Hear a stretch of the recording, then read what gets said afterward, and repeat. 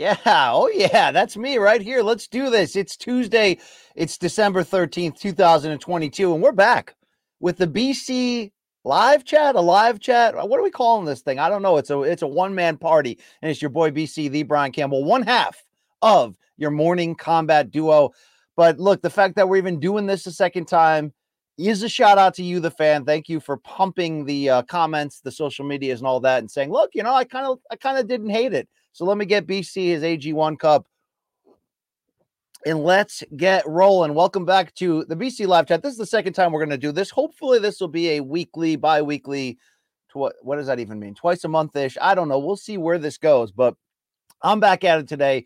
Cold and snowy here in Connecticut, but let's keep the spirits high and warm and let's get after it today. Before I get into your questions, and thank you very much for sending them in today, a quick tease for Wednesday's morning combat episode of this week. Yes, tomorrow, one day from today, we're going to do a special start time of 2 p.m. Eastern, Wednesday, tomorrow, morning combat. And the reason why this is important is we are going to open the show with the type of big announcement that you just can't miss. So no teases, no clues, no nothing. But just know this, MK viewer, the voraciousness of your fandom, which some could, characterize as being, potentially dangerous in the long run or rabid, but I love you for it. The fact that you guys go to bat for us to win awards left and right is the reason that an announcement like the one you're going to hear tomorrow is going to take place. Literally cause and effect in that type of scenario. So thank you very much for getting our back. Check that out Wednesday, 2 p.m. Eastern. But the BC live chat, it's going to change, evolve, grow as things go on. As long as the traffic's there, as long as you guys are still saying, hey, BC, I like this weirdness. I like this sort of solo journey to fill in my MK off day. Well, I'm here for you in that regard.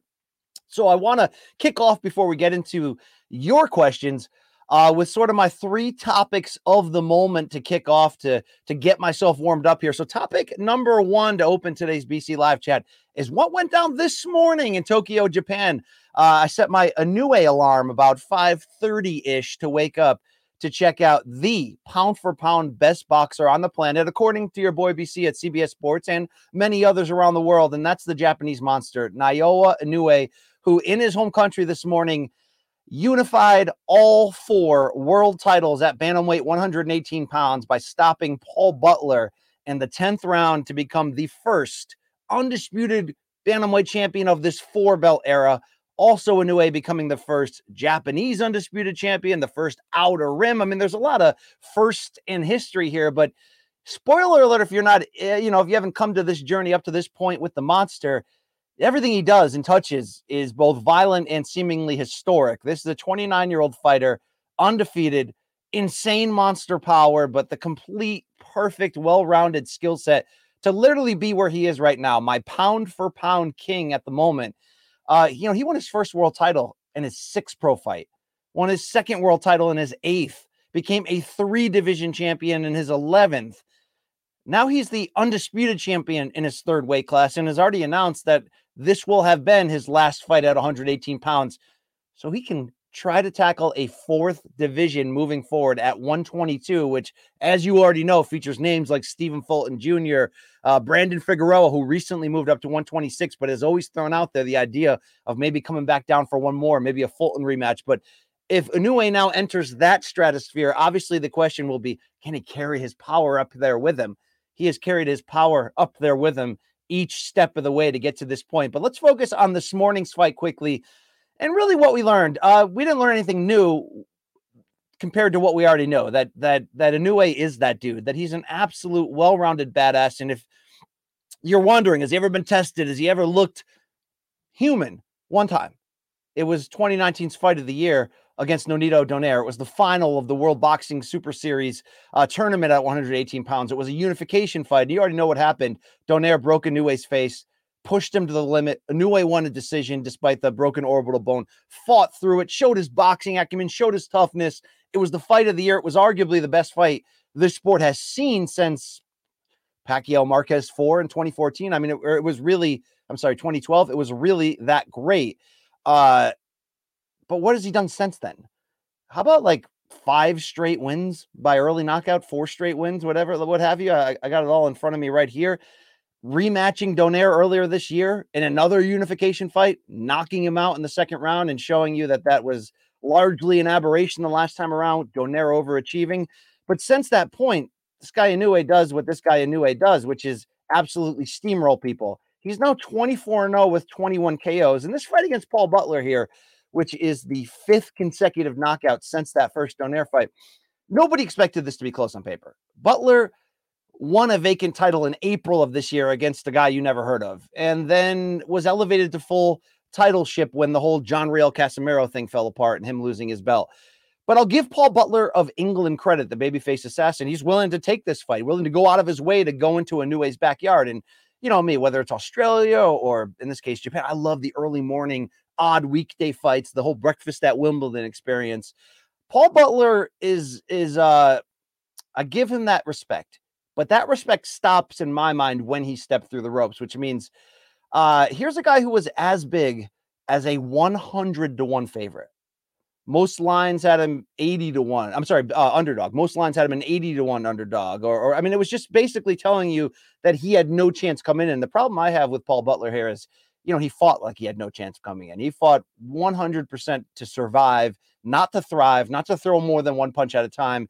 And you saw the monster Inoue, instead of getting frustrated by that, in the first half of the fight, focused solely on the body, was landing just sick, beautiful combinations.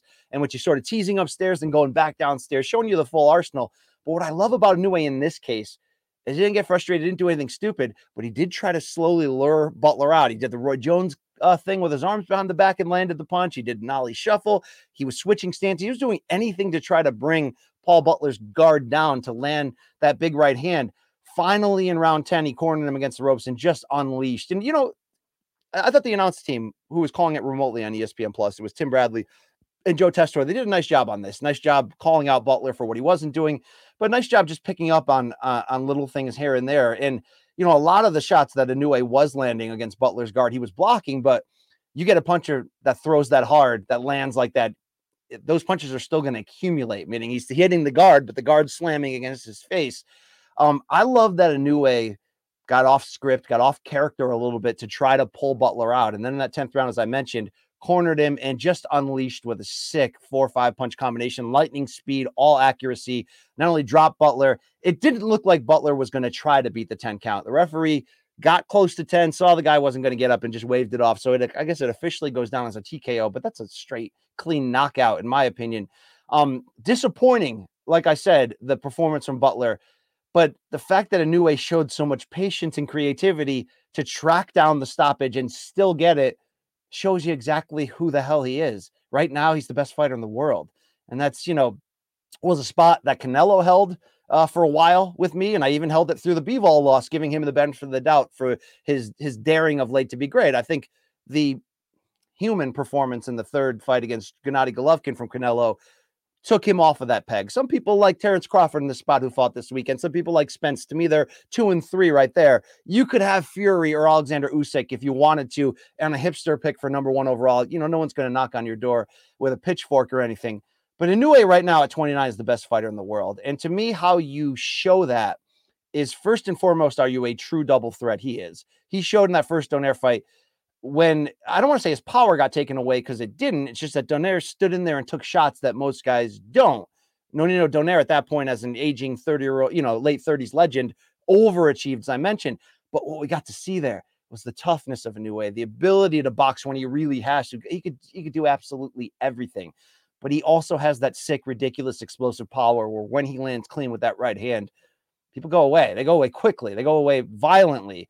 Butler probably would have went away violently in the first 3 rounds had he attempted to try to throw more than a single jab or a single right counter. Hey, I don't know if you just wanted to say, look, I'm a historical footnote. I tried to go in there and lose by decision and just be happy with that. I mean, to be fair here, Paul Butler as a champion, you know, I said he won the vacant crown and got elevated. He never fought outside of the UK before this and had never beaten anybody of note. And his 2 losses coming in were both on the title level, including one against Emmanuel Rodriguez, a guy that Inoue blew away in 2 rounds. So, you know, barring an injury or something bad happening here, this was going to be all Inoue all the time. But the fact that he pick through the crap, cut through it, and still was able to give you exactly what you want. He's the best fighter in the world. And the idea of him going up to a fourth weight class where there's, again, going to be legitimate questions. Can this guy who started out at 108 pounds carry all the way up to 122? You may think, oh, that's just a 12-pound difference. I've seen guys in the UFC go from welterweight to middleweight. Yeah. In boxing, though, when you get in the smaller weight classes, those 4, 5, 6-pound gaps become much larger. Him moving up to 122 with guys the size of, as I mentioned, Brandon Figueroa or Luis Neri or a lot of these guys that you've seen of late in the Stephen Fulton sweepstakes. This is going to be must-see TV if he can get himself to that point. And the only if here is what is the current status of his contract in terms of promotional and network agreement. We know he's co-promoted now by Top Rank along with his original Japanese promoter. But how long is that deal? Is ESPN in for the long run? Can they work with a Showtime, which has the influx right now of top 122-pound names, except for, of course, and be remiss if I didn't mention, the other title holder in the division who's got 2 of the belts, and that's Murodjon Akhmadaliev, who beat Danny Roman a couple years ago in that absolute thriller that could have gone either way and went the distance. Maybe Inoue goes in that direction if we can't cross streams. But either way, Inoue just blew away the competition again and got me really excited about what his future in a new weight class can look like. I mean, Inoue's beaten, God, everybody they could have put in front of him in these 3 weight classes, but in his 4th weight division with questions until he proves it. If his power carries at that same level, will he have to box more? The idea of him going up against an absolute complete fighter in Stephen Fulton Jr., who was in my top 10 pound for pound after the Roman win, fell out because so many other people are parachuting in and out. But, at this point, this is rare. To talk pound for pound quickly, I don't know, most people don't care about it. I think the people that are wrong when they say it means nothing, we don't care about it. It is something. It's the only currency we have to compare or debate fighters in separate weight classes in terms of who would mythically beat each other. I mean, it's the only real thing we've got. And the whole idea that you have to do it, that I think sometimes certain pound for pound voters miss is, to me, the tie-breaking question when you're ranking people is always, how would they be in a mythical matchup if weight didn't matter? If the same advantages and disadvantages that they hold in their own weight class paired against somebody else, keeping their own same advantages and disadvantages that they hold in their own weight class together in this mythical weight class, who would win? I mean, right now you'd be hard pressed to find anybody in that sort of mythical matchup who can give Inoue that kind of trouble. But he's going to find legitimate stiff trouble at 122, and it's going to be amazing to see him try to continue to make history. So fun little, start to our combat week with a little Tuesday morning surprise, but it is Inoue all day, every day, like morning combat here, MK. So shout out to the Japanese monster. My second topic to start before we get into your questions is a little pickup from something I mentioned on Monday's morning combat, and something I seem to be the only person, playing the hi-hat here with the souped up tempo, who's on a roll, yet it's time to go solo, right? Fallen on the concrete real fast. Is your boy BC saying, hey, UFC, you're very successful. Maybe this wasn't the best year you've ever had, but, from a hardcore fan standpoint, this year was great. Didn't finish with a bang. But we debate a lot. What's the crossover pay-per-view fight to make next? What's the break glass, take this superstar, match him with this superstar, and do it? As much as people may not love this idea, I want to just clarify a little bit more why I'm banging the drum so hard for Conor McGregor versus Paddy Pimblett in 2023, preferably in a European stadium, Croke Park, Wembley, I mean, whatever you're willing to do. And by the way, I'd like the UFC to be willing to step up more to the idea of the stadium level. We saw Rousey home in front of a record crowd in Australia that time, in sort of that makeshift stadium. We've seen St. Pierre Shields, was it, in Toronto, and the big ass dome that did so much. I'd love to see the UFC break in Raider Stadium in Vegas, Allegiant Stadium, you know what I mean? Break in something like Wembley Arena or in Dallas, Jerry World, and do a monster event. Well, Paddy versus Conor is that, but you get a lot of people grunting or groaning saying, right now I'm not high on both of those guys. I mean, they're in different trajectories, different places. Here's why, though, I think it actually does make the most sense. First and foremost, it's going to do monster business no matter what you think or who you are.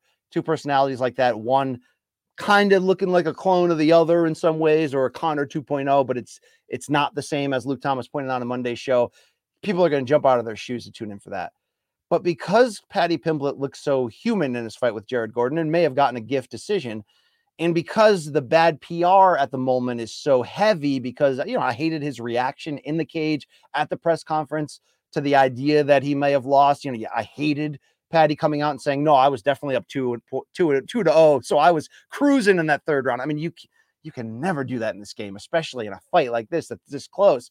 But, you sprinkle on top of the Ariel situation right now, is Conor McGregor has only had seemingly bad headlines since the third Poirier fight and the injury, that you may be able to make Conor McGregor a babyface right now. And I know you're all BC with your pro wrestling bullshit. Okay, do I have pro wrestling bullshit that I spew a lot in the wrong spot? Probably. Yeah, I used to be a major fan and journalist of that. But the whole idea of this wrestling mindset that I think it matters when I talk about MMA is really only from a promotional pay-per-view sense. And, Conor was the villain in the second and third Poirier fights. And right now he's in a spot where he's playing the villain very well. And he always looks like he's on some form of drugs, juice, or the recreational kind. And, it's just, he's all over the place. You match this right now, you may be able to get him coming back as sort of this conquering hero against this clone of his that people really don't like. And even more importantly than that is, I'd favor Conor to win at this point. Bigger, more experience. I think it's a no-lose situation right now to put Paddy in that fight. He just showed you Paddy Pimblett, and no one's going to act here like one loss derails a career. I'm not coming at you with that boxing mindset that I think in boxing we hang on way too much. You know what I mean? One loss on the rise, we think, oh, they're a bust. We know what we have here. No, we don't. Let's give fighters a chance to grow and lose and take chances and fight the best. We don't want to encourage a lifestyle in which people are purposely trying to match themselves soft. But this Jared Gordon fight, Paddy didn't look like he won. So the worst thing, in my opinion, that can happen to the Paddy Pimblett arc, and the reason why that's important is because the UFC obviously realizes that they have somebody who could be the face of this giant Europe expansion and to take advantage of the giant crowds they're doing in London and, really the fervent nature of Ireland and the UK just being so fertile and so rabid for combat sports. Is, the worst thing that can happen, in my opinion, to that arc in slowing that brand is to lose to somebody like Jared Gordon, to take a setback against a guy who's not equally marketable, who's probably not meant long-term to do big things. And all that does is kind of expose Paddy. Does this idea, though, lean more into the idea that the UFC would be cashing him out? Yes and no. But here's why, if you do believe this is a bit of a cash out, it makes the most sense. And it's the point I just said. He can't lose here. If he goes in there against a more experienced star who's, had more experience in bigger weight classes, in Conor as the, conquering pay-per-view hero coming back with all the questions, and should he lose, people are going to call him a bust after that or hold it against him? No. He'll have lost to one of the greatest fighters in history and probably be part of one of the biggest fights pay-per-view and marketing-wise in the last few years. But if he wins, he may fix any issues that he had in that Gordon fight, or may be allowed to sort of like leap ahead due to the double down in fandom that being in a fight this would be and the confidence it would give him that, look, he may never be title ready. Meaning if the UFC decides his ultimate cash out is keep putting in fights he might be able to win style wise to get him closer to that title and just give him that one chance. For all we know of what we know about him right now, he may never be good enough to win that title. He's particularly in, a weight class that is known for being deep and dangerous. There's no lose in him fighting to Conor and losing, in my opinion, brand-wise. There's only a double, triple, quadruple gain should he go out there and win or go out there and fight great and lose. Either way, from a promotional standpoint, what's the best thing you could do? Have Conor come back, win spectacularly in front of a giant crowd, and be hailed like a hero doing it. Even if Paddy went in there and got stopped and lost in a fun, aggressive fight, I think that would only propel him to bigger opportunities. And it would take a little bit of the pressure off that this rising prospect who's trying to talk his way into big fights and into your living room needs to be perfect every step to live up to that. You advance him right now to that Conor pay-per-view level, and you get a lot of trash talk in the build, and you get a lot of people going, man, who do I cheer for here? I think that's a way to sort of heal and almost skip some of these immediate sort of step ups that he's going to have to take and win and look good doing so to get closer to that title. We always say in the sport, Dustin Poirier had that choice to open, what, 2020 was it? Do I go in the lane of the title, or do I go chase Conor for rematch and a trilogy and, life-changing money and sort of an immortal stamp of popularity all time, right? You fight Conor McGregor 3 times, including twice in major pay-per-views. Look at what happened to Nate Diaz.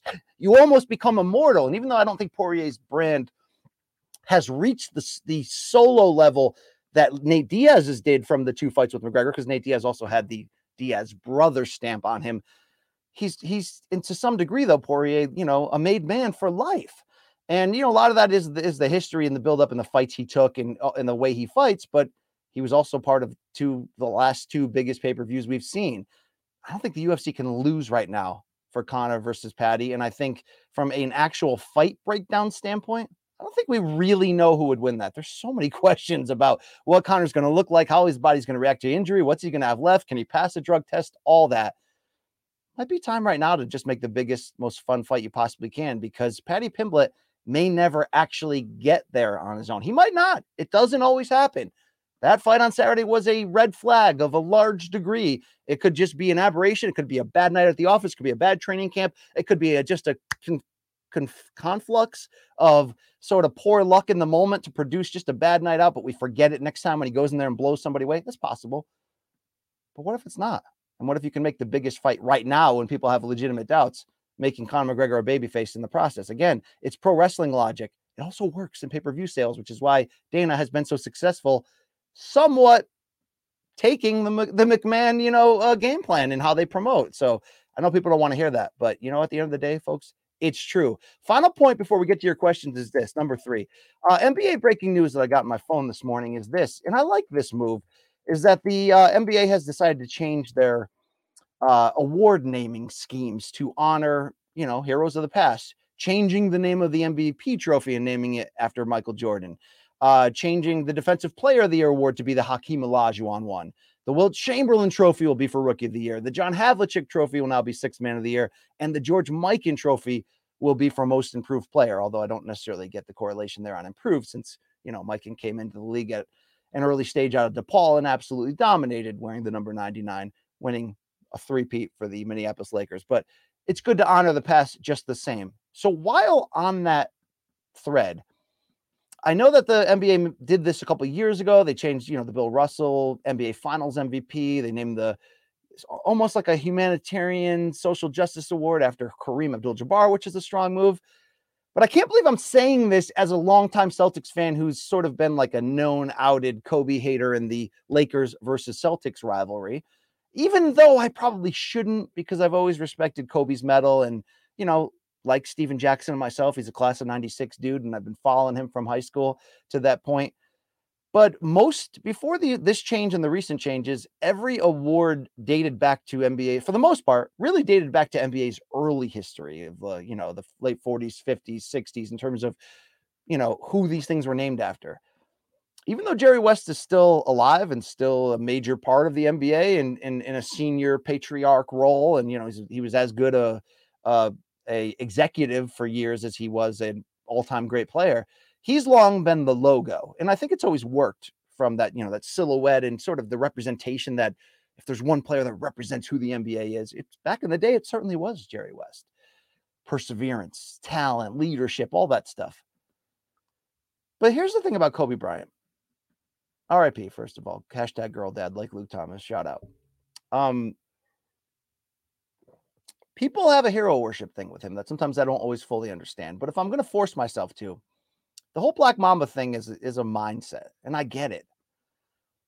And it is something special, and it is something unique. He's, as Joe Rogan would probably say in a lead into a major UFC pay-per-view video package, he's extraordinary among extraordinary men, from a work ethic, just, perseverance level, comeback from injury. There's been almost nobody ever like Kobe.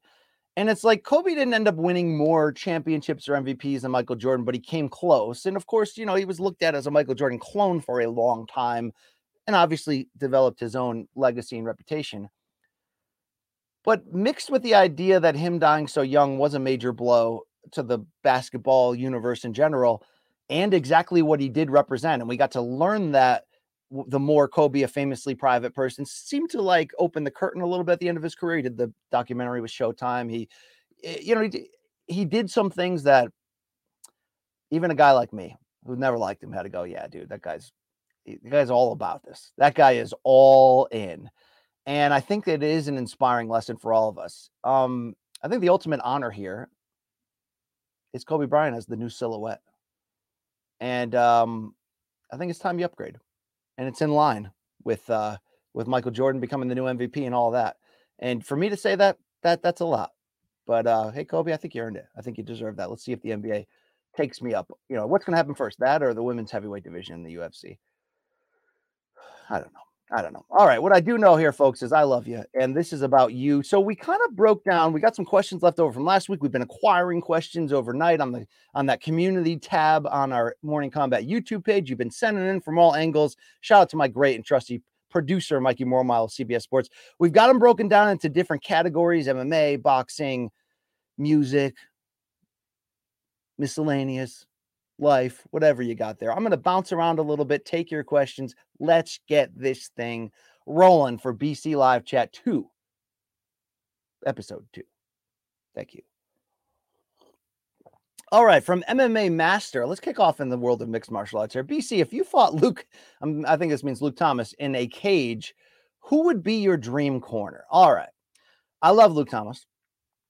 I love fighting Luke Thomas when it makes sense to, in a show sense, right? I love competing against Luke Thomas. I don't want to fight Luke Thomas though. At the end of the day, he's a big dude. He's got some fight experience.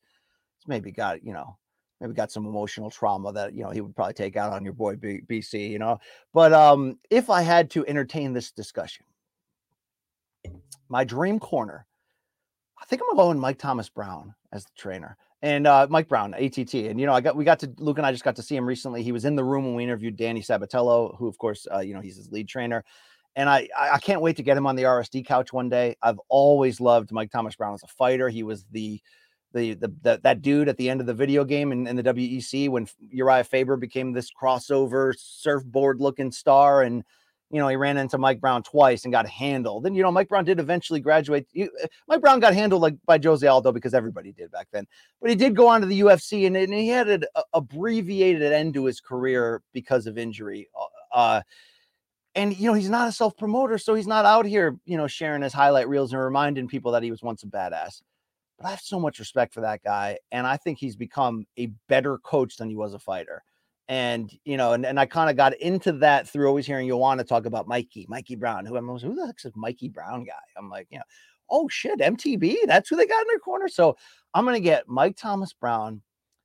I'm going to get probably Latori Gonzalez. I think that's her name. Coach Latori in the corner, because you do need one hype person. You do need one person to say, oh, you're doing great, BC. I'm not going to get drunk Okamoto like Oscar Willis accidentally had. But, I got Mike Brown for strategy. I got Latori for, guidance, make sure everything's okay. I got the UFC appointed cut man. Hopefully Don House, because he's a boxing guy. Shout out to Don House. Once trained Bermain Stavern to the heavyweight title before Deontay Wilder won a decision over him after breaking his hand. But who's going to be my third person? It's very interesting. I guess it's not going to be James Krause, right? My best chance is to start up that podcast idea I had where him and I would come together as a new spin-off MK duo. Would call it Parlays and Punani. It'd be fantastic, right? Probably not going to be him though. My third person would be no, not Josh Fabia. Please stop that.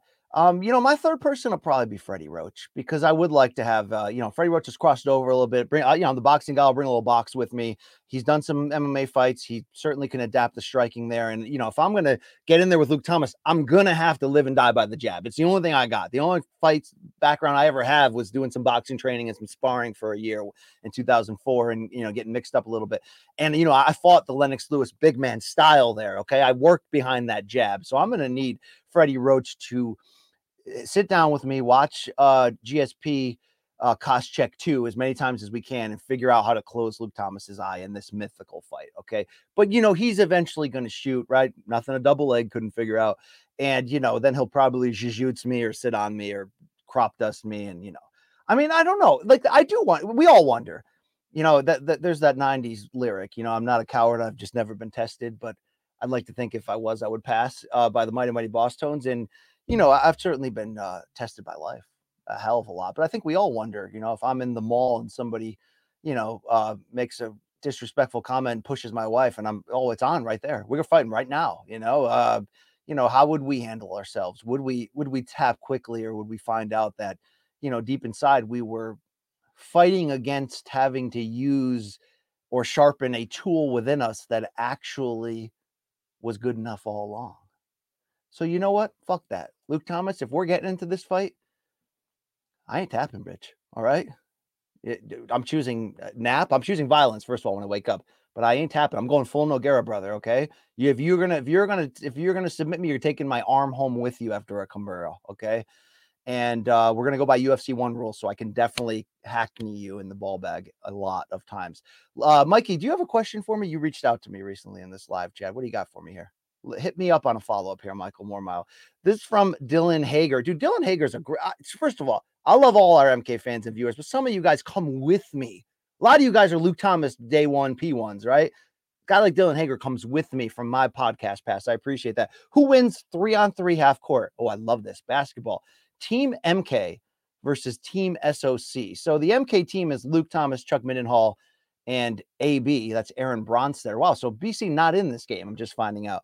The Team SOC is my former podcast partners over there at CBS Sports, Adam Silverstein, the Greek Nick Kostos, and Rafe Bartholomew. So Team SOC could be hurting here.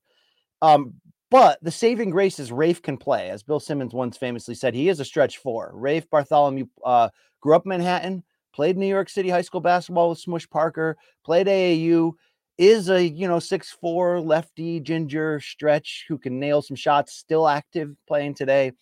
Adam Silverstein would probably be a car wreck. Shout out to my former editor there. And Nick Kostos is a very handsome man, but I don't know if he's got ball game. Now, the question comes down to this on the others. You know what? Team SOC is going to be just fine with Rafe winning this game. What am I talking about? Luke's big.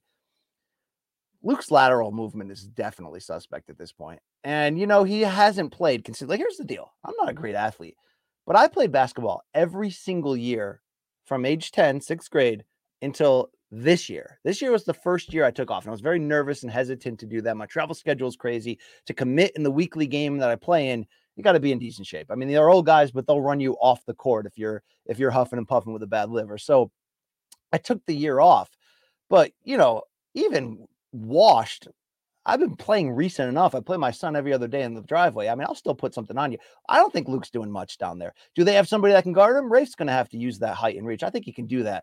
Chuck Mindenhall, I love this man, but I don't believe he has basketball game. All right. And, Bronstetter said he was a high school athlete. I mean, what high school was that?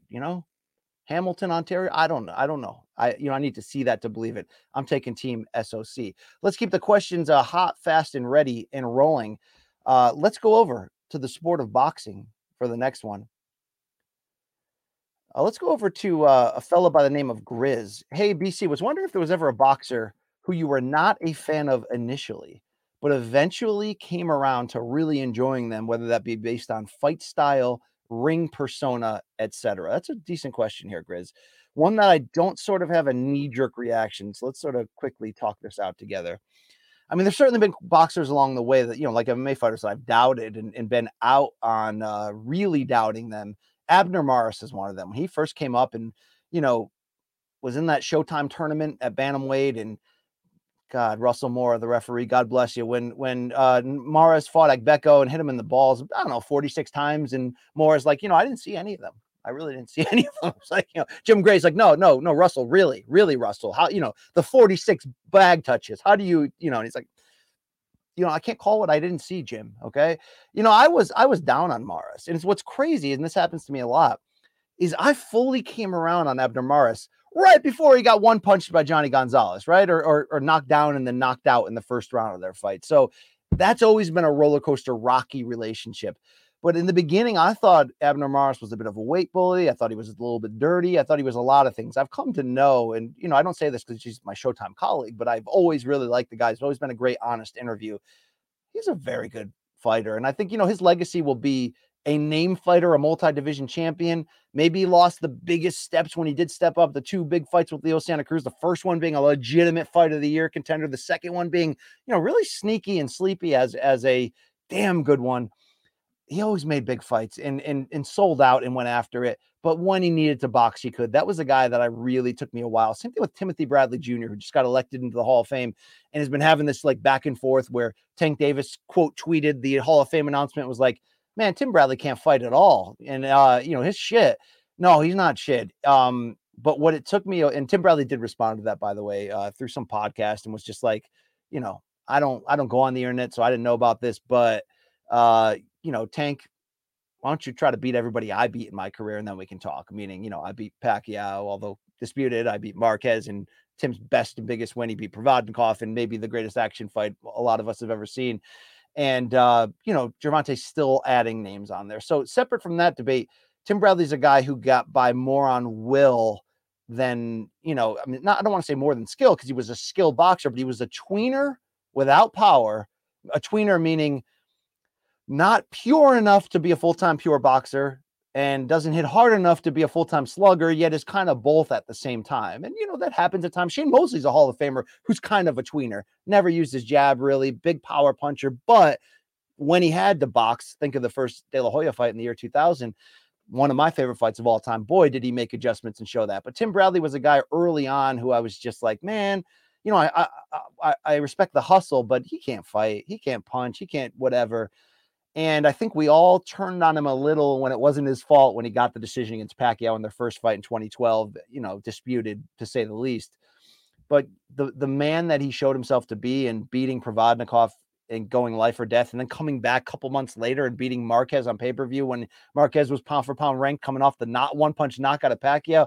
I mean, that guy stepped up, shown the IQ, the boxing skills, the adaptability. The guy's an all-time great. So I was so happy to see a guy like him who I was wondering if he might be borderline in getting in, got in. I mean, the names, the multi-division champion reign. I mean, Tim Bradley, fantastic. Keep it rolling here. I'm really trying hard not to linger. And I'm a lingerer, not so much in your private space. My anxiety sometimes leads me to believe I should exit conversations, surprisingly, earlier than later so I don't wear out my welcome. I know I talk fast and abundantly, but I'm trying to keep this shit moving for your benefit out there because, look, I am you, meaning when I'm not working, I got the headphones in at the supermarket listening to podcasts I love or whatever. And, let's keep this shit rolling. Let's go over to music here. BC's a big fan of really good music, whether you agree or not. From Matt R., who taps first? Luke listening to Mahavishnu, Love Supreme, or BC listening to any Cannibal Corpse album. So the Love Supreme record that he's referencing, I got it right over here, it's a co-album between Carlos Santana and John McLaughlin of the Mahavishnu Orchestra. And A Love Supreme is, a cover of the great Coltrane song, and they put their own spin on it. And it's that perfect marriage between rock from Santana, but more Latin-influenced rock with a constant tease of jazz, and the full-on jazz fusion experimental side of McLaughlin. It's a gorgeous, amazing album. But the famous joke is when Luke got in my orange Subaru Crosstrek, aka the Indigo Girl Mobile, the Lilith Fest tour guide. I had Mahavishnu Orchestra, and it was one of the more extreme violin-based tracks. Jan Hammers jamming out on keyboards, weird sounds coming out. Billy Cobham just hammering shit out on drums. Luke's like, what the fuck is this absolute bullshit? But on the flip side, there's very rare music that I'm just like, get that away from me. It's not that I don't think there's nothing, could I find a redeeming value in there if I really wanted to? Yes. But that barrier, that wall that I have to get over, metal, death metal, gross metal, with people screaming, angry, largely unintelligible words, tends to fit that description. I can definitely understand the Rafe Bug's sliding in here. Of course, Rafe Bug's taking Luke Thomas to the hole. You better believe. Of course, I'll take him to Billy Ho. We'll get two. You can bring Bernard King in here. We're getting two, and we out of here. But as much as Luke was all over me for that, If forced to listen, I do believe, because John McLaughlin's one of the most incredible, experimental, true to his own self and style players. I do believe, especially mixed with Carl Santana when they're trading licks on a Love Supreme. Where is this record? I do believe Luke could hear Jimmy. He could figure it out. He could go, you know what? That's redeemable. But BC hearing George Corpse Grinder, who I'm sure does great charity outside the ring, the cage, the stage. That's great. But, sings about peeing blood in the meantime. I think I'm going to actually tap earlier on there, because it's not that there's no musicianship there or originality or whatever. I don't know. It's just that wall is so aggressive to get over that. You know what? You got that George Cannibal Corpse can fuck off. I'm sorry. That's just what it is. You know what I mean? If tied down to a chair, I think we can get Luke around on a lot of good music. I really do think we could. Okay. I do. Let's keep this show rolling just the same. Let's go back into MMA for a second. From the Taz 96. Hey, BC, The Rock is making a film about Mark Kerr, the Smashing Machine's life. Can you think of any other MMA biopics that should be made, and the actor that should play said MMA figure? I think we've debated a question like this in the past on like a DM from Donk.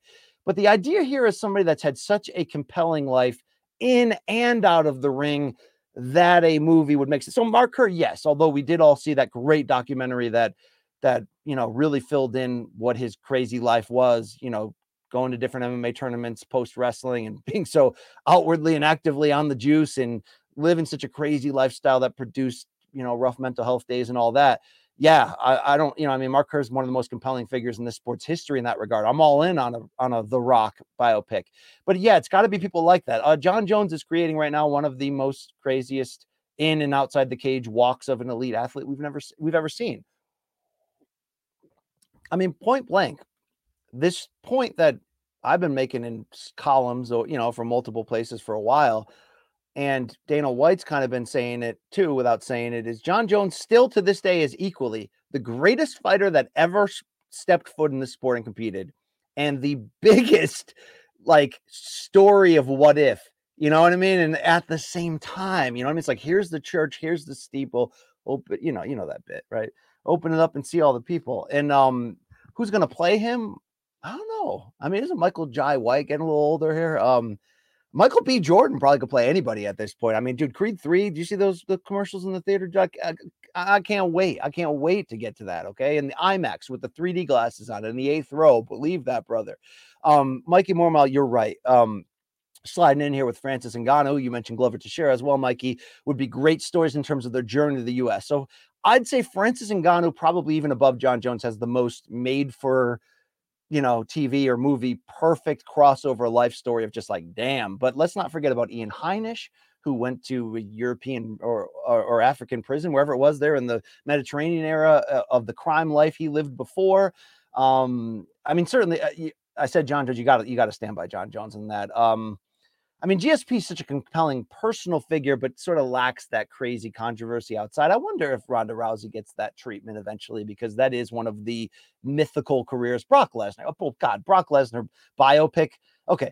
Ngannou 1, Brock Lesnar 2, John Jones 3. There's your answer. Let's not malinger anymore. Is this Eric Raskin sliding in live right here? This is all my friends come out to play here. This is great. Notice Raskin would never join this chat live after 8 p.m. Eastern because he'd already be in sleep at that point. But we know about that. What's the statute of limitations? Rask asks. I'm being pissed off about Mark Wahlberg playing Mickey Ward without red hair. By the way, shout out to our fave Ginger Rafe reminding me about this live chat. Yeah, I get your point. And Mickey Ward is Eric Raskin's favorite boxer of all time, and should be, if you're a longtime box fan, one of your favorites. And shout out to Rask, one half of the Showtime Boxing podcast, Raskin and Mulvaney. And really, I said this before, I'll say it again, Rask, my idol coming into this game. But I wanted to be, my whole career, I wanted to be like Eric Rask. I really mean that. Not the small genitalia or low libido, but more just the, man, that guy's, it's profound. He's profound right there. I have no problem with Mark Wahlberg playing. Now, I didn't love the fighter, but there's some strong acting performances there. Amy Adams, incredible. Who played Dickie Eglin? The dude from, the Christian Bale was all in and tremendous on there. The hair differences. My biggest problem with the fighter was that they considered that Shea Neary fight, which really is one of Mickey Ward's best gritty wins on the road in Europe for that WBU title or whatever that sort of fifth unrecognized belt is. They treated that as the culmination of his career. And get better idols, good Lord. And really that was, it was a big win. It was a secondary sort of, regional-ish title, but no mention, nothing on the Gotti fights, which really define him, especially that first one. I mean, come on, really? So that's really my issue with those statute of limitations, Ras. But thanks for joining just the same. Back to the world of MMA right here from Lore Khan. Has MMA officially become more popular than boxing? If not, do you expect it to, and when? Yeah. On a whole, this is nothing new. We don't have to go back to the Joe Rogan and Lou DiBella famed Sports Center debate about whether MMA or boxing is better from about 15 years ago that, holds up hilariously to this day. On the whole, people always ask me at the same time, you're a boxing guy, BC. So, I'll always tell you that when the two sports are at their best, and I think even John Anik will still tell you that used to be his. We used to share this sentiment together that when the two sports are at their apex and the best fight you could possibly get, boxing is the better, even more popular. Meaning, when Mayweather comes out a few years ago for the biggest fights possible, it's going to sell more, going to bring across more casual fans than the MMA. But the day-to-day, week-to-week, not only is the MMA a better, more rewarding product across the board, led by the UFC, who are just incredible at promotion and matchmaking and all that. The secondary leagues are also, growing and worth your time, but it's definitely that consistency. And I think overall with from the Fox deal now to the ESPN deal, UFC has gone beyond mainstream. I mean, extreme mainstream in so many ways, big four sport. I don't know. I mean, is it bigger than NASCAR and NHL? Maybe it is. Maybe it is too. I haven't thought about that or updated that in my mind in a while, but MMA is more popular on a consistent basis, and I think regularly across the board. But big event, because of the history and the royalty of boxing, and there's so many ex or closet or angry boxing fans out there who want to become great fans again. They just don't want to deal with the bullshit, but love when they get lured in every 5 years to a big fight. There's still more of them than probably will ever watch MMA. I mean, that's a bold statement right there. You could probably factually prove me wrong, but I think the sentiment might be true. In the crossover sense, more people will tell you probably that they love boxing and they love to be a part of a big fight build and get excited than will ever watch a non-Conor versus Habib MMA fight. But that consistency with MMA across the board mixed with ESPN and other in your face constantly, yeah, success. Congratulations. It's the UFC's. They've done that. I mean, they've completely done that. Boxing is just last 15, 20 years sort of lingering ups and downs, and a good spot now, in my opinion. Last couple of years have been fantastic. But, I'm so addicted at this point that even if it's 2012 or 2014 all over again, two of the worst recent memory years in boxing, or if it's the every other year thing like it was for the last 10, 12 years, I'm still going to be here saying ridiculous things into a microphone, telling you that it's the best sport ever, because it is. Okay, there you go. Let's keep this thing rolling. Let's get weird. Let's go down into miscellaneous here and F around a little bit. All right. From Wake Up, top 3 MK moments. Yeah, that's pretty easy in my regard, because when I think MK moments, I think monumental stuff that I instantly won't forget, that I instantly think of, like, close my eyes and what is Morning Combat? It's like 3 images first come up. Okay. One is that first live show we did summer of 2020, Conor Poirier 3 in the MGM, Park MGM Sportsbook there. And we did the shoeies and we had a small crowd, but man, they're so P1 MK level, loving and crazy and rabid. I love you guys for being there. And when we did that close and the send off, and Luke did the Marines cheer, and I had the shoe polish hair on, yes, and that was and the fans going nuts. That was special. That felt really special. It was like our fans kissing and embracing us physically, mouth open, tongue ready. I mean, I drank out of that guy's shoe with a hole in it. Jaime is his name, Jamie Jaime, whatever. I know we talked about it in the past, but if that guy's still watching, please, I'd love to have you mail that shoe and we put it on the shelf in the Jersey City studio, which is the grossest, weirdest request ever. but it's still fucking awesome because that was the number one moment in my opinion. Number two was winning the first last December MMA World MMA Awards with the dock cameras there. That was super special. And to hear what made it really super special was the ovation. We've said this before, but the ovation we got in the rows behind us of our media brethren, the Okamotos, Raymundi, Mike Bone, Sean El Shadi, those guys, those dudes, right? JC, the pink suit guy, those guys. The love and pure joy and love that they showed, almost as if like, yeah, one of us got it. Thank you. That's to me, that those guys coming up to us afterwards and just being like, I just want to let you guys know that like you earned this and I wanted you to, like, I'm happy for you guys. Like, this is a breath of fresh air. That moment to me is the better currency than any award, any amount of subscribers, anything, you know what I mean? Cause that's your contemporaries. You know what I mean? Yeah, the Uriah Hall interview was awesome as well. The one with Luke by the horse, but don't sleep on the one I did with him ahead of his last UFC fight where he was just like, oh, I know you guys. I don't know. It was almost like, I don't know if I'm going to do this interview. Same thing all over again. Great stuff right there. The third one of the MK's, my favorite, greatest moments. I got a feeling it's going to be what happens after tomorrow's announcement. Wednesday, 2 p.m. Eastern, special time for tomorrow's Morning Combat episode. And our big announcement, I feel like that's going to be number 3. I really do. But, number 3 could be when I did that spit take last week in Bellator. That was, God, I tried hard to prevent that from happening, but it turned out pretty good. Apparently this Wawa fight reaction from yesterday is people's favorite moment that ever happened on this show. No, I got it. The real third best moment in MK history, when Jake Von Amsterdam came into character that first time on set. And Luke was just befuddled, and Jake just, you want to talk about Jake knew about 5 minutes before that I was going to force him to do that. He had the material ready. He just became Jake Von Amsterdam. That was something, damn. All right. Let's keep this great train moment. Corey W, by the way, BC, Al Bundy had his 4 touchdowns in one game. What's your crowning athletic achievement? Are you guys going to be surprised to hear that although I had the passion of a great athlete, I didn't have the work ethic early on. I started playing sports kind of late. Like I would say, like basketball's my sport. I didn't start playing till like 6th grade. People already had like fundamentals and skills by that point. So I was that Brian Scalabrine equivalent for a long time at many levels. But what have I done wise? I didn't make my high school varsity team. So my son Chris, shout out, just made the freshman basketball team at his high school. And it was one of those like, score one for the family lineage, right? Like, you guys have to understand, like, in my factory town, shout out to Naugatuck, Connecticut, like, youth sports was everything.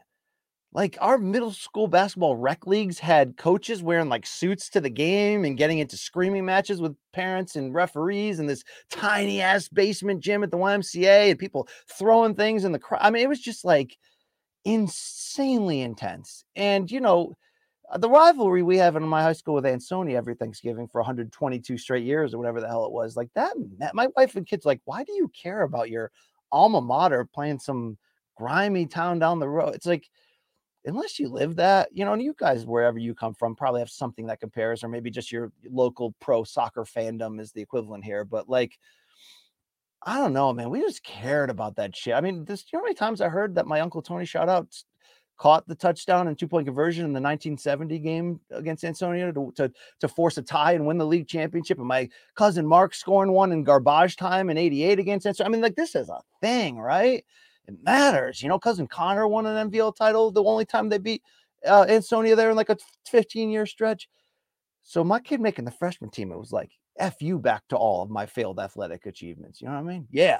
I'm sure you guys can relate as a hovering parent. I ran a mile in 5:56. I'm pretty proud of that when I was 27 years old, the morning of my sister's wedding, when I got in great shape that couple of years. I hit a half court shot in a rec basketball game. All right, maybe it was a deep 3, but it, beat the buzzer at halftime. That was pretty cool. I made a couple. In the ESPN basketball league in the playoffs. Now there's an A league and a B league. I think I've said this before. The A league is like, D1 walk-ons and like X all conference D2 shooting guards. Like I play pickup with those guys, and I'm like Kurt Rambis or David Wood or insert Andrew DeClerc in those leagues. But in the B League, man, I can suddenly step up and F around and almost seriously get a triple double. I had a 20-point, 20 rebound game in a playoff win. And why that matters is that I was on the Bad News Bears for about 10 years of ESPN basketball teams. We always lost. We always got hammered out. And most of the games ended, to be fair, with me getting into a fight with the scorekeeper, almost physical, because they had a mercy rule. If you beat by 30 or more in the second half, the game's over. And I got extreme competitiveness as an issue. And some of those games when we play the really good teams and get smoked, we'd be fighting at the end to just not lose by 30 so we can keep the game going. And there was times that we would get it down to 25 in the safe zone, but like the scorekeeper would be like, yeah, let's just run off the last couple minutes. This game's blowout. And I'd get in his face, be like, no, we earned this time. We avoided getting mercy ruled and run off this court. There's something we can learn right here. And I'm sure my teammates hated me for this. There's something we can learn right here that we can use in the future, that we can build character from this. Plus, this is your job to be here and do this. This is my time right now on the court. I don't care about that scorecard. And he got in my face and was like, yo, bro, like, what's wrong with you? Maybe you guys should work harder to not get mercy ruled next time. And, I was willing to throw down for the art right there to let you know that for sure, just so I really was. And I had to be held back. But, I have the attitude and competitiveness of an elite athlete. I don't think I was gifted with the body, and I certainly didn't have the work ethic back then. But, if I could do it all over, I'd shoot about 500 3-pointers every single day, and I'd probably be nice out there. But instead, I got to be that sweaty up and under power forward. All right, enough of this bullshit. Let's keep the show rolling here. Let's go back to we got food as a category here. All right, let's go. This is from Wow. Hey, BC, what was the most disturbing combination of fast food that you came up with while being under the influence? I think this would have happened in 2002. I saw Bob Dylan at the Bryce Jordan Center on the campus of Penn State. Wow, that was random, right? Nick, you were there. You're watching from Nocta. You were there at that concert, by the way. And on the way home, I hit the sheets. You know what I mean? I don't mean I took a dump in the bed. I didn't, I didn't do like some like R. Kelly, Cleveland Steamer, hybrid, a crossover project. But I will tell you that I you go to sheets when you're like just blasted, and it's like Wawa. It's like anything else, right? But it's extreme. Sheets is fantastic, and you go up to the computer, and you're like, okay, in your good intentions, you're like, all right, I'm gonna get a meatball grinder, or I'm gonna get a turkey and ham, or whatever, But then they're like, do you want to add, 3 kinds of cheese? And you're like, fucking hey, right? And then they're like, oh, hey, you want to get funky? Do you want to add an avocado in there? You're like, I didn't consider that coming in, but I'm actually willing to do this. Then they're like, okay, how about hot meatballs on top? Okay, let's get a little extreme, but your boy has had a good night out there. Okay, so saw old Bob out there playing the hits. Okay, yeah, let's do this. And then suddenly you're getting scrambled eggs dropped on top. So I think a couple times I've had that, but particularly that night I'll never forget. It was like every gross comfort food that could eventually hurt your liver, which I want to say I'm a liver survivor, but I guess I'm still fighting and dying it right in front of your eyes, all in the same grinder roll. That's about as weird and gross as it gets. But it's like, would I go back and change any part of this journey and tone down some of the ridiculousness?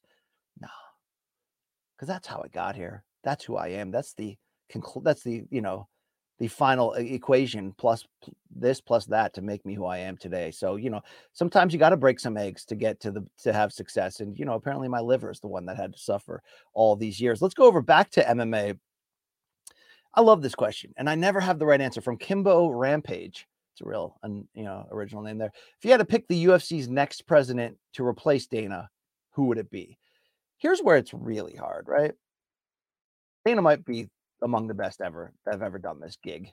Fight promotion, yeah, he's among the best ever. I mean, seriously, like, what else can you say? And I know that, anytime someone gets in a war of words with Dana, and I do that sometimes in weird ways too, but they want to be like, hey, cardio kickboxing instructor, if it wasn't for the Fertitas, you would, yeah, for the larger for the money part of it and the larger financial decision making, yeah, the Fertittas were, none of us are here without them, right? But Dana also is pretty smart dude business wise along the way, shrewd, right, in decision making, and incredible at hyping.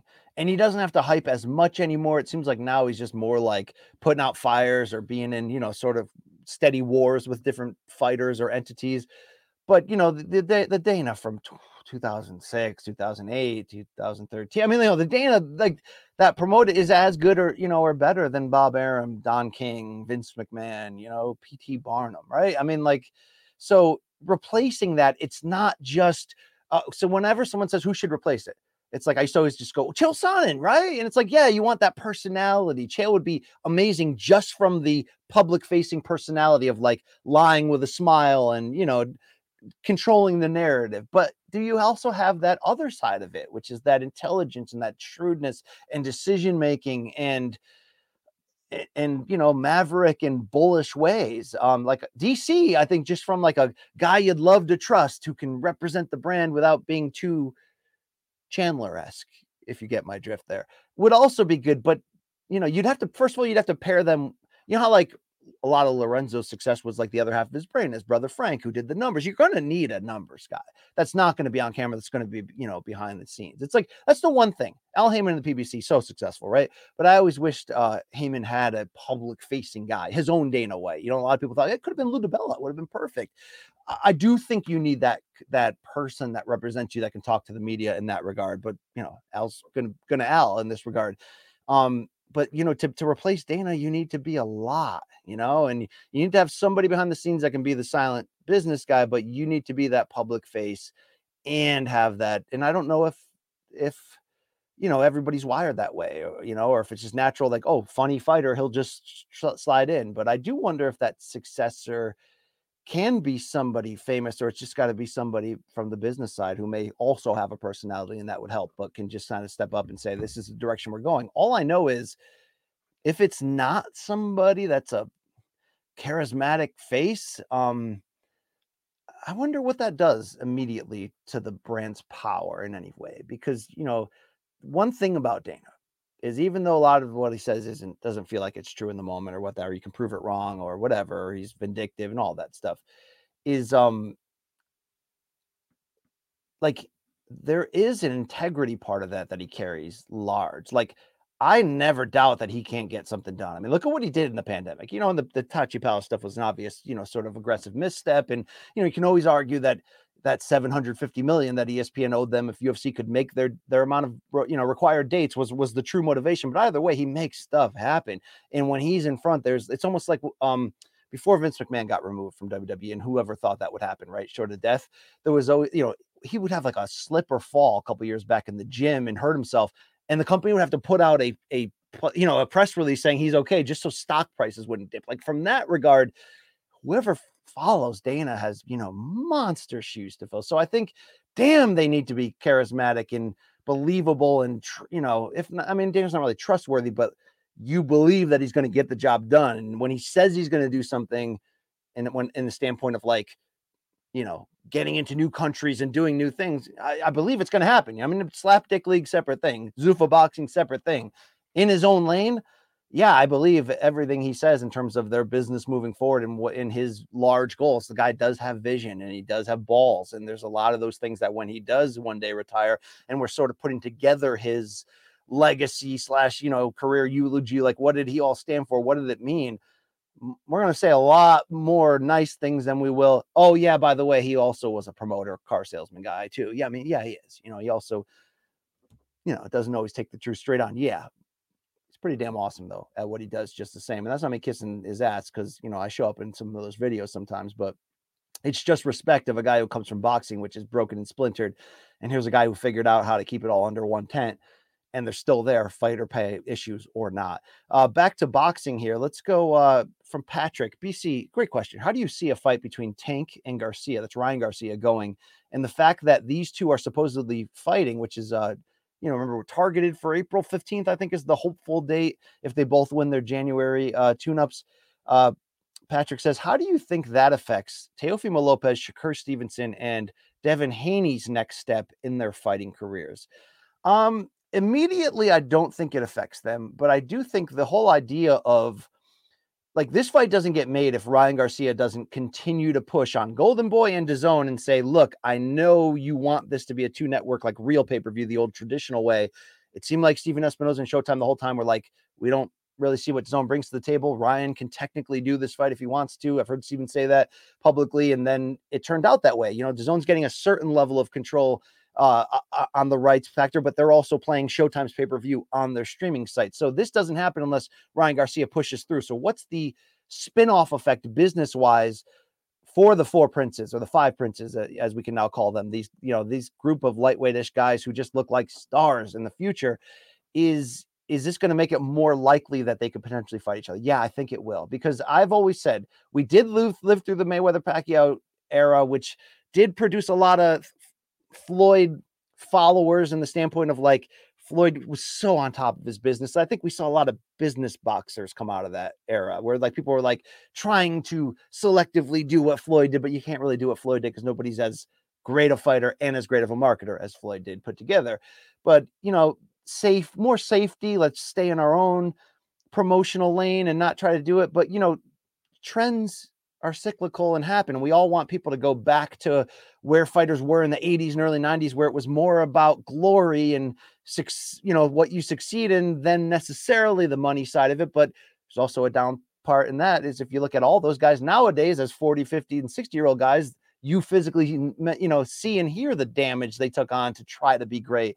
And was that always the best choice in their long-term career? So while it's cyclical though, so it doesn't have to come back and be as reckless as that, but it can come back to a new generation all kind of join in arms without doing it publicly and saying, we want to be a little bit different and we don't want to end our career without having proven by facing everybody in our time that we are truly the best. I don't think all these guys are like 100% all locked in on that, but I think the spirit of it is starting to permeate. And I do think Tank versus Ryan Garcia opens up those doors to start to believe, because we just saw now a superstar in Ryan Garcia push back against the powers that it sometimes feels like he's working for, but the reality is they're working for him. So, you know, business-wise, no, it's not going to always be easy to take a guy who has a deal with just one network and try to make these things happen if both networks aren't willing to share on a 50-50 level. Sometimes they do when the fight's just big enough, and we got to that point and it made sense. Other times fights don't happen because of that. But this is a great trend, and I hope this new generation wants the smoke like they seem to do. I mean, Devin Haney made a pretty awesome power move when his DAZN and Eddie Hearn deal was up to go to ESPN. Yeah, he had to fight Kambosos twice and go on the road twice, but look at where he's at now. So Lopez more likely to go the 140 title route. Shakur has got to first establish himself at 35, and Haney, to his credit, I think is going to be looking for the biggest name he can. Certainly wants Lomachenko more than anything. So those guys are going to be tied up for a bit. But come back around a year from now, I mean, I like Rolly Romero in this mix too. Not that he's on the same level of these guys, but sometimes you need sort of that perfect villain B-side to face them to continue to make these big fights happen. Patrick also said, how do you see the fight going? I mean, as we get closer and as we watch their tune-up fights, we're obviously that narrative's going to change and flow and grow. But right now, I like Tank better, of course, because he's a better fighter overall. And I think his power is better because he's got better accuracy and setup and control. But you cannot overlook 2 factors: the length and reach, the height and reach difference, which is a lot. And the fact that Ryan Garcia, until somebody does get him, he's going to go out there as a gunslinger, even if his chin's not always in the perfect placement, and just let his shit go that he could catch it. I mean, he can catch anybody. He's that quick, and you know, speed equals power in this game. So that's why you have to love that fight so much. The risk both are taking, the fact that they're doing it in their, you know, mid 20s rather than at 33, 34, 35, and the fact that either guy can win at any time. Also, it helps they're bringing in 2 massive young fan bases that don't seem to, you know, cross over, that are separate from each other. God, I love that fight in so many ways. I also love that as much as we can look at what they've accomplished and who they are pound for pound wise and go, okay, Tank definitely the better fighter. But, you know, Rye guys, and people hate when I say Rye guy, but that's cool too, you know.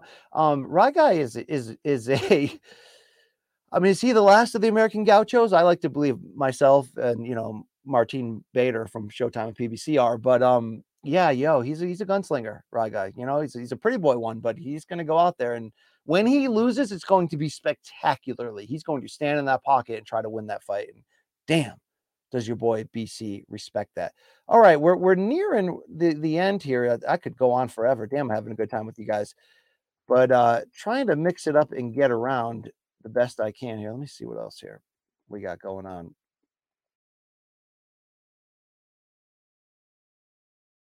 Thank you very much. Let's go back to MMA. Richie Z says, if you could have a Grand Prix type tournament in any weight class, what would you choose? I think right now, without question, I'd choose light heavyweight because of the fact that, like, Prohatska might be the best light heavyweight, might be. But yet we're not going to see him for a while. And will he ever be the same? And I thought Ankalaev was, and I thought he actually won that fight, but he also didn't kick the damn TV screen in, and he now loses the chance to fight for the title because of it. The parody is crazy post John Jones. And, you know, respect to Jan Blachowicz for the performance over the weekend, plus being the only guy to, you know, defend the title during this post John Jones era. But yeah, right now, God, that would be awesome to see that. That's when I'd want to see somebody like Jamal Hill get the chance to prove it to us right there, rather than necessarily the way the UFC are doing it now. But still, Glover versus Jamal Hill is a badass matchup, so I can't wait. Separate from that, they're so deep at bantamweight, the UFC. God, would I love to see a tournament there. I also want to say women's strawweight, and it's like you don't need it.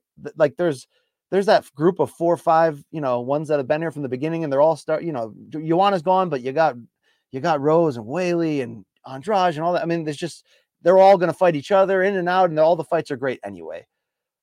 But just for the pomp and circumstance of it for women's strawweight, which would be the only UFC division you could really populate that. But, you know, I don't think UFC is going to do that Grand Prix thing. I think Luke is right in that regard, that they sort of look at that as things we used to do, things our competitors do now.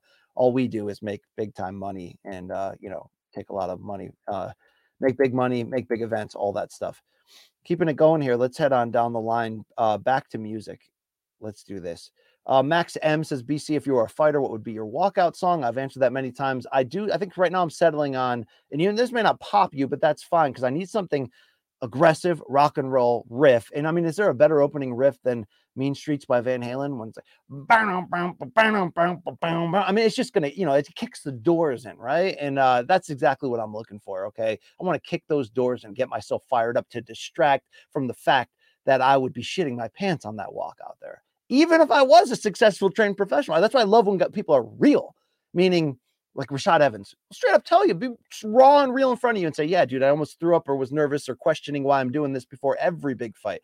It's human. It's natural. And while I do respect that some people have the ability to sort of just block that without necessarily being a sociopath, or delay that, or just kind of hide it from themselves, the reality is, man, you know, we are humans. And even if you feel like it's in your DNA, Dana, to be a fighter, you know, I would need something that would remind me, to distract me from the reminder that I'm about to shit my pants. So that would be that. Also, you know, hopefully I didn't eat in a gas station on the way there, and the shit the pants would be inevitable. Let's go back to food here. This is JP. I think it could be Nova Scotia's own Jay Paquette, who says, family gone for the weekend and BC is home alone.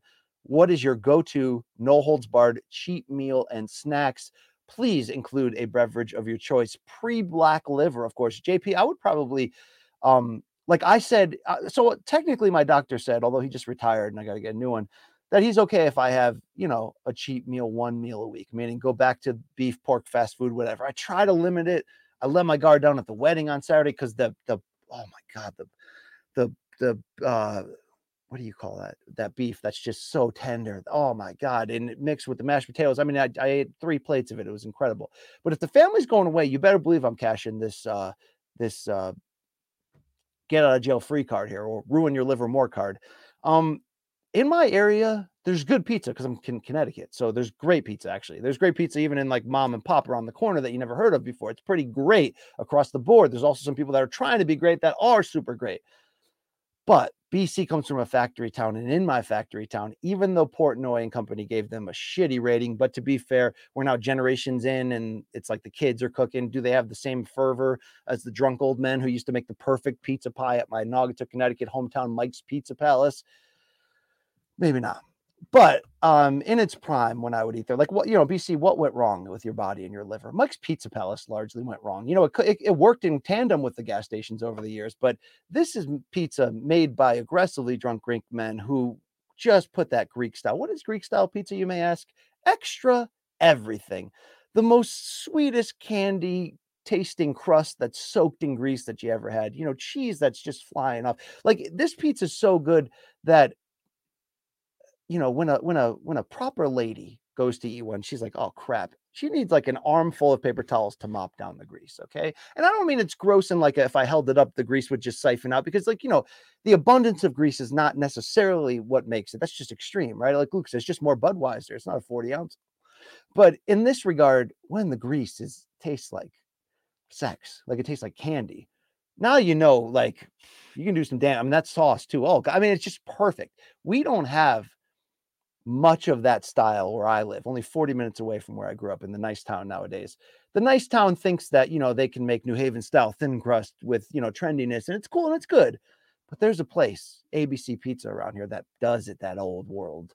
I'm about to kill you style. So my cheat meal is I'm gonna get a meatball pizza from there. And what's my favorite part of my favorite topping? Grease. And if grease isn't your favorite topping, then you don't eat pizza on a crack addiction level like I have. You know what I mean? That's really the bottom line at the end of the day. You know, are you willing to put it all on the line consistently? You know, I'm the Donald Cerrone or Chris Lieben of pizza eating, of Greek pizza eating. And it just, man, I mean, if you said BC, you have to be celibate your entire life.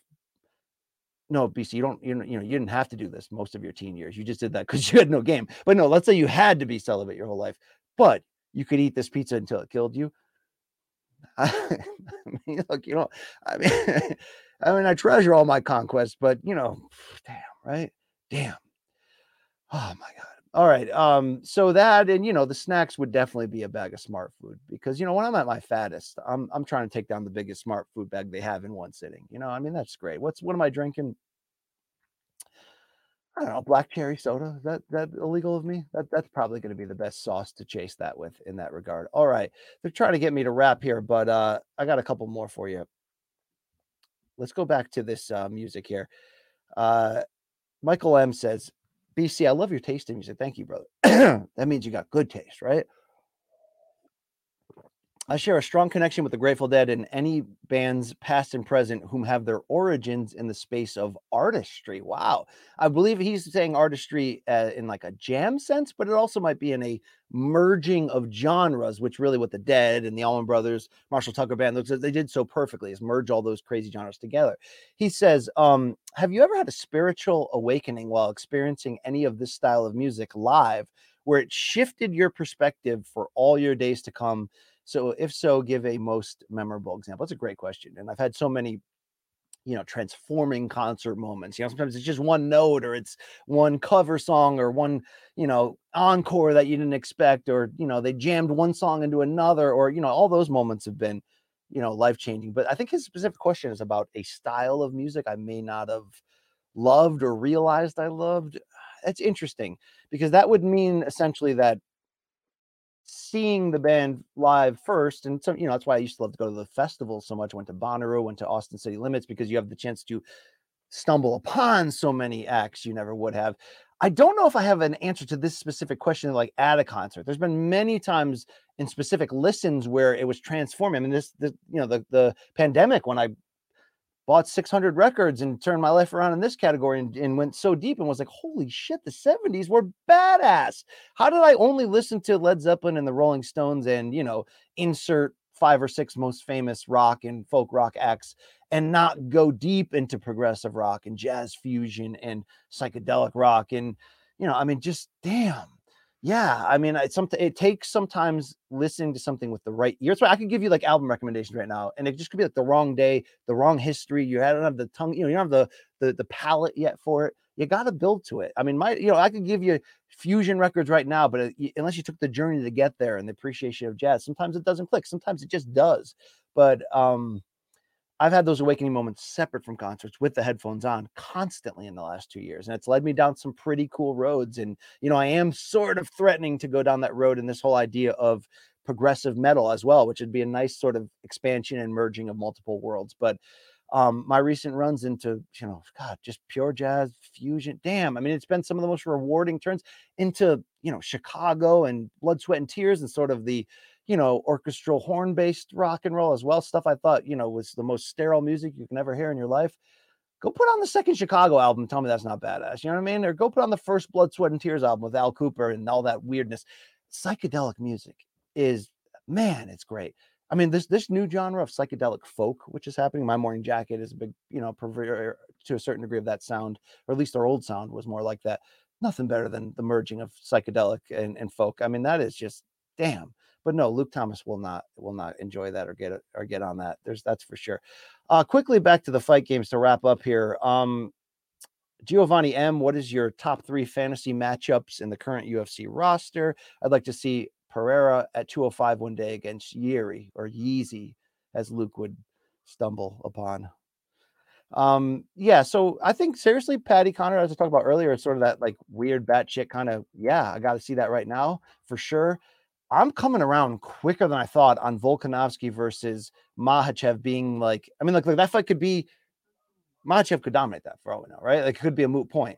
That fight could also just be like from a technical style contrast, adjustment, adaptation type fight. It could be a, the purest of the chef's kiss of what this sport has to offer. And I'm kind of coming around on that. Like, man, this could be something really good. But, I want Jones and Ngannou just about as much as you do, no question about it. I wanted TJ Dillashaw on some other matchups. That's why the injury retirement thing, or who knows if it sticks, kind of, because even an aging TJ still has those flashes of brilliance where there's so many more of the current bantamweight era that I'd like to see him against. That's not going to happen. But I'm intrigued on the idea of a late in his career Brian Ortega moving up in weight to just try to make crazy fun matchups. I'm also intrigued by that as well. But yeah, I mean, I want Khamzat to be tested just as well as anybody does for the welterweight title. I mean, Adesanya against Prohatska is mind-blowing to me what that would look like. Really is. Really is. All right. 2 to close here. Quick ones. Pain Creation says, hey, BC, how long after getting into boxing did you get into MMA?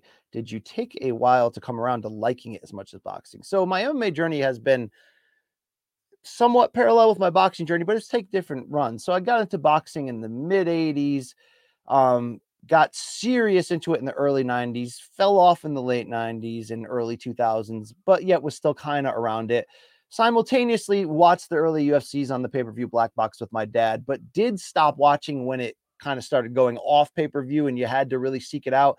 And I knew what was going on in the of UFC, but that's really the area where I was the weakest on a day-to-day. It wasn't until I was at ESPN and Rampage versus Liddell happened that was the first pay-per-view for MMA that I saw the ESPN culture adjust to and go, okay, this is that weird other sport that we don't talk about a lot, but this fight, this is going to matter here. There's personalities, they're going to bang, all that. That was a big part of that in me getting back in. And from that point on, I was working in MMA at ESPN in various roles behind the scenes that, from 08 until now, the daily news cycle. Yeah, I've been all over, but there's certainly in and outs. I wasn't necessarily watching, that stretch where like Shamrock was fighting Randy Couture. A lot of those fights I caught up on a few years later, in terms of the gaps. I mean, I'm a filthy casual in some regard, of course. Do I know a wrist lock from a wristwatch, as they would say in pro wrestling? I know some shit. Sometimes I play the fool for comedic purposes. Sometimes I do wonder, and I do go to a therapist, but I've been trying to therapize myself my whole life. If I try to subconsciously project,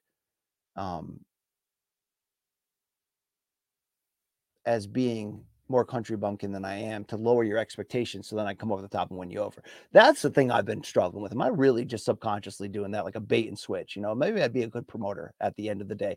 All right, let's close up this week's with 3 recommendations to close here. These can change week by week. We used to do something like this on Fridays on Morning Combat, but went away from it.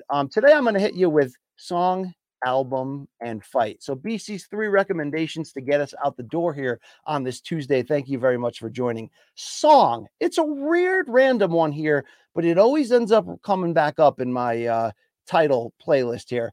It's from a forgotten band that's no longer together from Australia called the Middle East. They play a very indie folk style, but they dabble in like ambient and experimental sounds at the same time.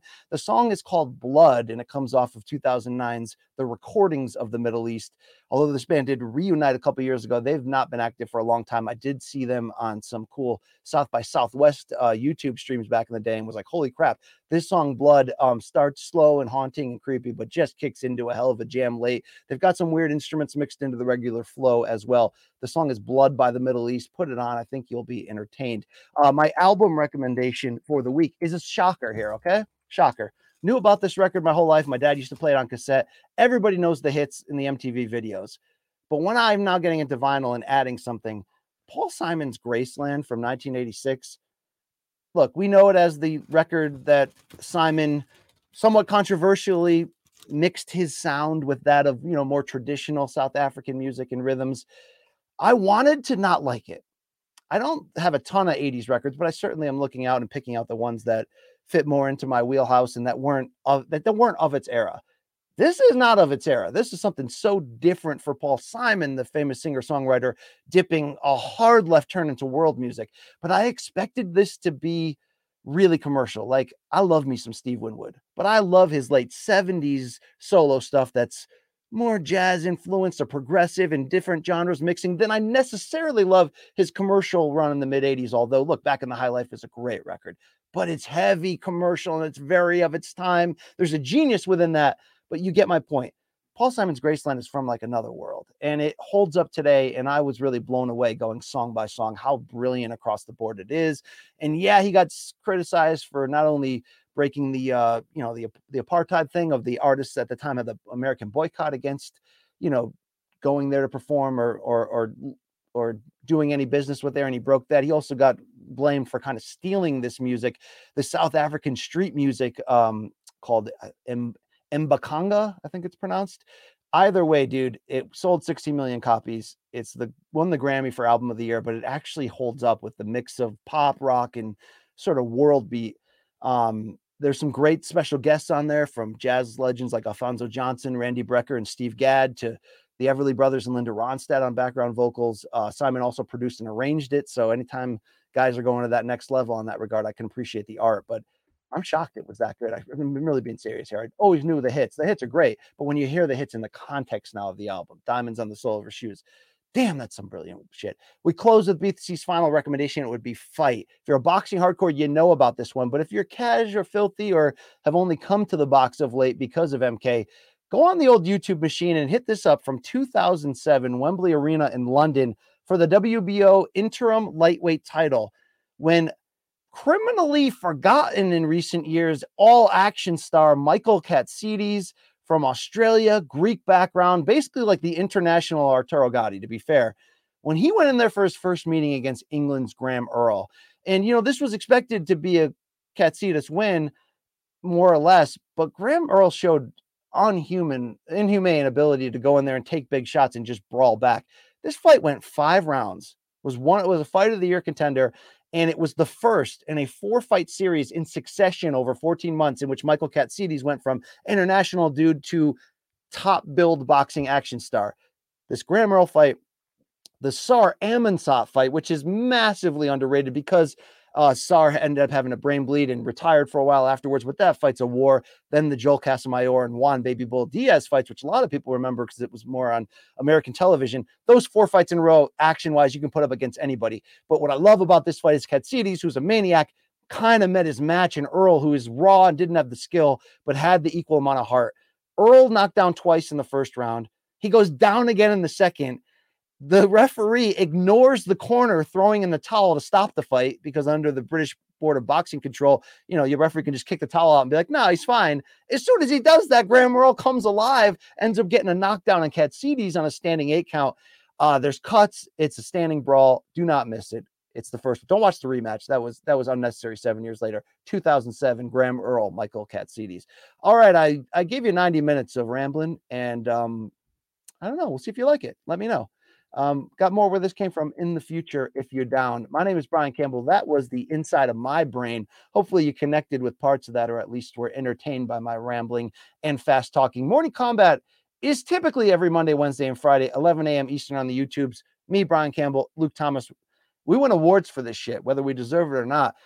But tomorrow, Wednesday, December 14th, a special start time of 2 p.m. Eastern time, a regular morning combat episode with an irregular special announcement to open. I think you're going to like it. It's big. It's big. It's big. Guys, it's pretty big. I mean, that's what I wish she said. I mean, it's pretty damn big, guys. All right. I mean, yeah, I've seen it. It's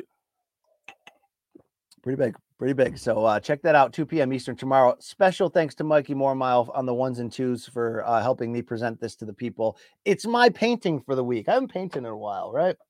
It's my painting for the week. Enjoy it. I mean, what do you see here? I don't know. You may see yourself if you look close enough. You may see a portion of your own soul. But BC's got to go. 2 more words. We out.